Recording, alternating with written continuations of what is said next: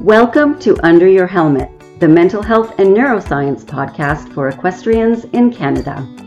Your hosts are Dr. Megan Pinfield, a registered clinical counselor, and Christina Stevenson, a professional equestrian coach and horse trainer.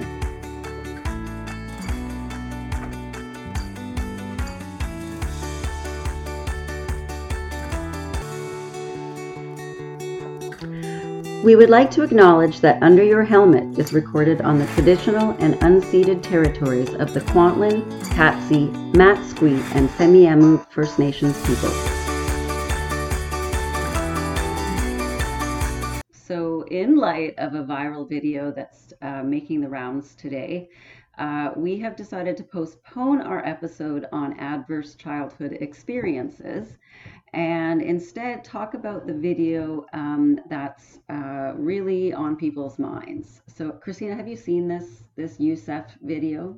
Yep, and just like so many of us, I have a lot to say about it. I'm sure you do. What was your first sort of impression when you watched it? I was really sad that these students are putting themselves in a position to expose themselves to this way of teaching. It does absolutely no good for them, for their horses, for their development as riders. Yeah, I had a really sort of visceral feeling when I watched it. I actually kind of felt really icky in my body. And I wasn't entirely sure what was sort of causing that. And I had to go back and watch it a couple more times. And that's when I started sort of actually paying attention to the language that the coach was using and watching the rider's body language in response to that. Did you notice sort of some of that? Yeah, I definitely saw a lot of discomfort going on from the riders in their faces, in the way they weren't making eye contact. And then some of it was with the horses' stress levels going up and some of their physical demonstrations. They were just showing they weren't ready for what was being put in front of them. And there's a lot of things that can go on in a clinic situation that can be different than an at-home lesson. Some of that structure can be very different. Some of the expectations can be very different. But there was a lot of language that was used that was very inappropriate for that time and in training and teaching in general. Yeah, I felt like this coach was really unaware of how the riders were feeling, how the horses were feeling, and the general sort of response to her lessons. Did you get that? Is that? Yeah. So she wasn't evaluating and recognizing the students' mental health within it. She wasn't checking in with them to see No. What did you think of this? How are you feeling for doing the next step? All of that. And yes, it's an edited version, so there may have been some of that behind the scenes that we weren't aware of. Sure. But I don't really get the feeling that she really cared what the students thought at all. No, like there's parts where she's saying, things like, look at me when I'm talking to you. And my thinking is, like, what child is going to want to make eye contact with an adult who is demeaning and shaming them? Like that seems like it's beyond ridiculous. Yeah, especially when they're in a position where they don't have a voice back. When you're in that situation of being taught by somebody who's at such a higher level than you are and that you're supposed to admire, and you probably do admire, that when they're treating you like you're not worth anything and they're essentially calling you stupid or weak or ineffective and all of these other languages that were used, you really disconnect yourself from that moment as a way to protect yourself. Yeah, and I had a moment where I was thinking that there's a moment in the video, and I'm not sure if you saw this, but she's kind of implying that the students aren't listening to her. And my first thought was, of course they're not listening. They're all in a state of shock and fear. And that's, like their cortex, their higher brain functions are actually shutting down. And the only thing that's operating is that fight flight response, which is to keep them safe. They're almost like just protecting themselves. and at the same time they're trying to organize their horses to do what is expected of them. So their brain is kind of being pulled in two separate parts here. Oh yeah. You've got the instinctual part that's going, this is not, don't feel safe here, and then they're still trying to stay alive by riding their horses. Yeah, and the horses are responding to both the coach's level of sort of stress and frustration, and then also now on top of them is the rider who's clearly tense and, fearful. Absolutely. And we have to assume that the students in this clinic are actually at a level where they should be competent to do this clinic. They're riding broke horses, they've been in a show ring before. And then we're seeing horses here that are exhibiting really obvious signs of stress. We've got swishy tail, we've got bucking, we've got pulling on the Yeah. bit. We've got some things that are saying the horse isn't in a learning state either in different parts of it. And instead of the coach or the clinician adjusting the lesson back to what the students and horses really need so that they can then progress through in a confident state, it's just kind of driven through, and it gets worse and worse as it goes. Yeah, I mean the first principle of coaching, teaching, learning is that you somehow have to get through to the cortex, right? And the only way through is, through the brainstem. And if the brainstem is sending out signals that it is under threat, which is most likely what's happening to these riders when she's saying, you're being, what did she call them? Bird Weak. brains Bird or brains, yeah. weak or something. Their threat response is activated, and now they're, feeling like they need to protect themselves, and they're not thinking, they're not using, the brain functions they need to, and now they're on top of a dangerous animal. Like the whole thing is just ridiculous. And I find this a lot with clinics. They have a format that is kind of expected to be followed along. The clinician has to come in with a lesson plan, and the lesson plan is designed for sometimes several different levels: beginner, intermediate, advanced, say. And you've got riders in a group which may have different skills and different abilities within that, and sometimes they're in the wrong lesson group. And if a beginner or the lower level person is put at a higher level lesson, they'll feel over challenged. And then they just can't meet that lesson plan, and the lesson plan has to continue, and they feel like they're holding the group back. And there's so many other emotions that go into this clinic that really can get in the way and cause problems. I don't like, I've never done a clinic of this level before. In fact, I probably haven't done any clinics before. So I don't really know that much about it. But doesn't the coach have the ability to just sort of change what they're doing if it's clearly not working?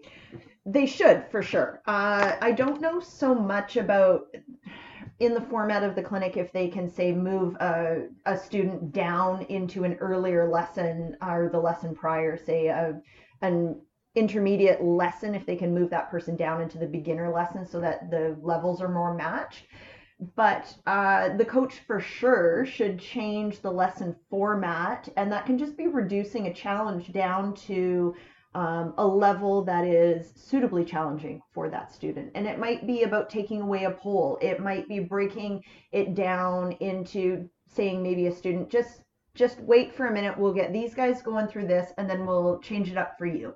And if you can do those things, you're going to bring that rider's stress level down back to where you'll be able to get them back up to the lesson again quite quickly.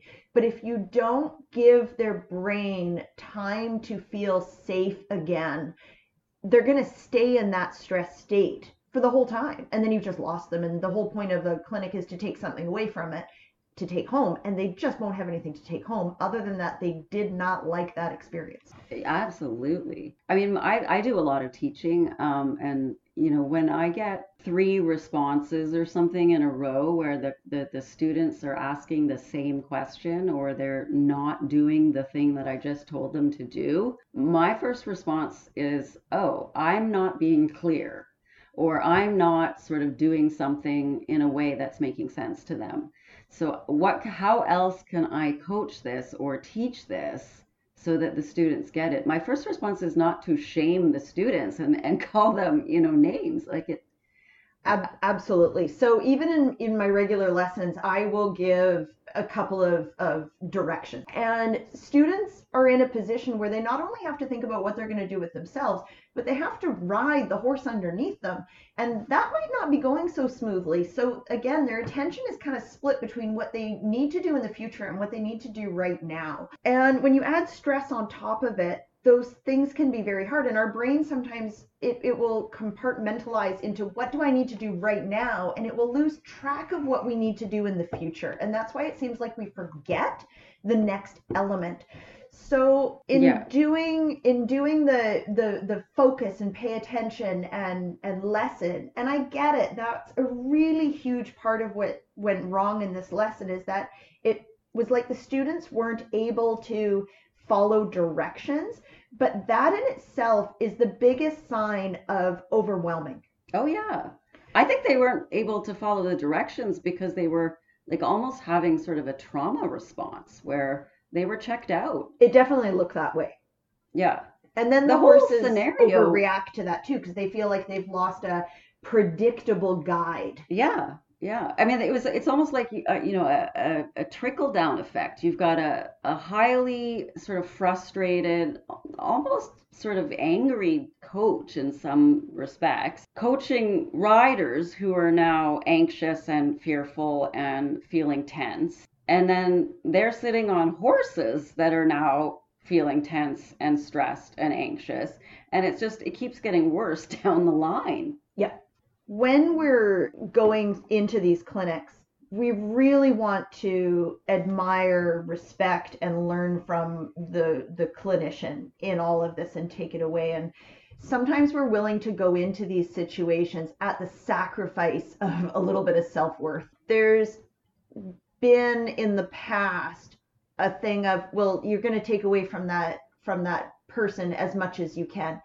Unfortunately, sometimes what you're taking away is a little bit of trauma and a little bit of damage to your self-worth. And looking back at the positions that I've put myself in, and my parents didn't recognize where we were at either with it, it just wasn't worth it in the end. I could have got that education from a much better source. Yeah, I think there's always a better way to help someone learn and understand than through shame and demeaning and demoralizing sort of behavior. My question is sort of, what the parents' reaction was to this. Like I kind of really like to know how the parents of these students, and I'm not sure what ages they were, but how the parents kind of felt about this, because ultimately it's sort of the responsibility of the parents to to complain or to correct this kind of behavior, because the kids themselves, they really are not in a position to be able to do that. In this scenario, the coach is all powerful. Well, the students definitely have no means to say how they're feeling within the situation and maybe even after. And the parents, I think, sometimes, maybe even many times, aren't even present at these things, because the coach is quite often the one responsible for the learning process. It's kind of like, well, I pay my coach to do that, so I just leave it all up to them. And the coaches will always say, well, I know best, you're not a coach. And so the parents are like, well, I guess I can't have opinion on any of this. Yeah, and that's really unfortunate because, I mean, we all want our children to be coached by a good coach who gets results. But if you're not present and you're not actually seeing this happen, then how does it ever sort of stop? Like, how does the cycle stop being perpetuated? Well, and I think a lot of students, when a parent says, "Oh, how did your lesson go?" the student probably feels a certain degree of pressure or maybe even shame if they say, "Well, I didn't like it." Because, well, you were so lucky to be in that position, Oh, and yeah. I paid a lot of money for you to get in that position. Or the student might even be saying that themselves. Yeah, well, I uh, hope not. I hope that these students, are empowered to speak up about their experiences.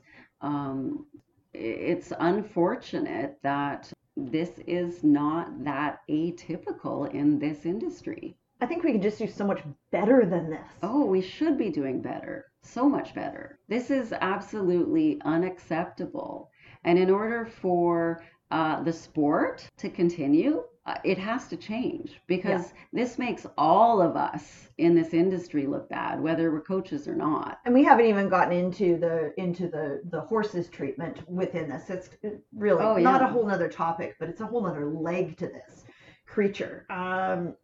Yeah, But exactly. it comes down to a lack of respect for all three parties, for the horses, the riders, and for the coach, who really seems to be a little bit grandiose in all of this.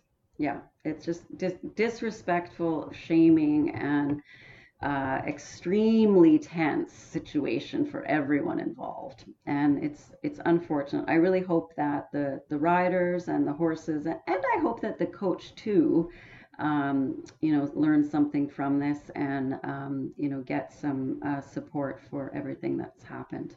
There certainly is a lot of critique going on about it, and even USCF's response back, it kind of feels like a little bit like they're straddling the fence on their response, saying, well, sometimes we need to do this, but this part isn't okay. And I don't even know that they went even as far as that. I think it's just opening, and it will be really interesting where this leads to. And there certainly has been a lot of conversation about it, with some people Oh, saying, yeah. well, this is how you get to be a winner. This is how you make winners. But I think there's a whole other side that really winners can be made a whole other way. Yeah, it's going to take more time, and that costs money. Yes, not everybody is diving in saying, yes, please treat me like that just so I can get this information, when that information can be given to you with better treatment. Yeah. I mean, this is probably, much more typical of the 80s coach. I mean, Oh, very, 100%. I sort of remember the 80s, and this doesn't seem that far from then. But I really sort of wonder, what's going to happen going forward, because I certainly see in my graduate students, and they're in their, probably early 20s now, for the most part. And they will absolutely not put up with this kind of behavior from a teacher or from a coach. And so I'm very curious to know, what's going to happen going forward. Yeah, the next 10 years will be really demonstrative of where the society is going in its tolerance of poor behavior. Yeah, and the equestrian industry is going to have to keep up. It's going to have to be flexible and adapt and change in order to survive. Yeah. That's my prediction. I think it's really unfortunate that we, as developing professionals, we emulate what we see, and what we're told is how it has to be done. So hopefully there are better examples that will be highlighted and shown. We need more on the better side. So maybe we just need a good video of what good coaching really looks like, effective coaching that can produce results and be positive at the same time. Yeah, and you should make it. Well, I'd love to be a part of it, but I don't know if that's going to be in the future. Well, I hope so. Thank you. All right, that about wraps up this conversation. And then join us for our next podcast, where we go back to our usual production, and we'll discuss ACEs and their childhood experiences and how they affect our long-term growth and development. As always, take care of what's under your helmet.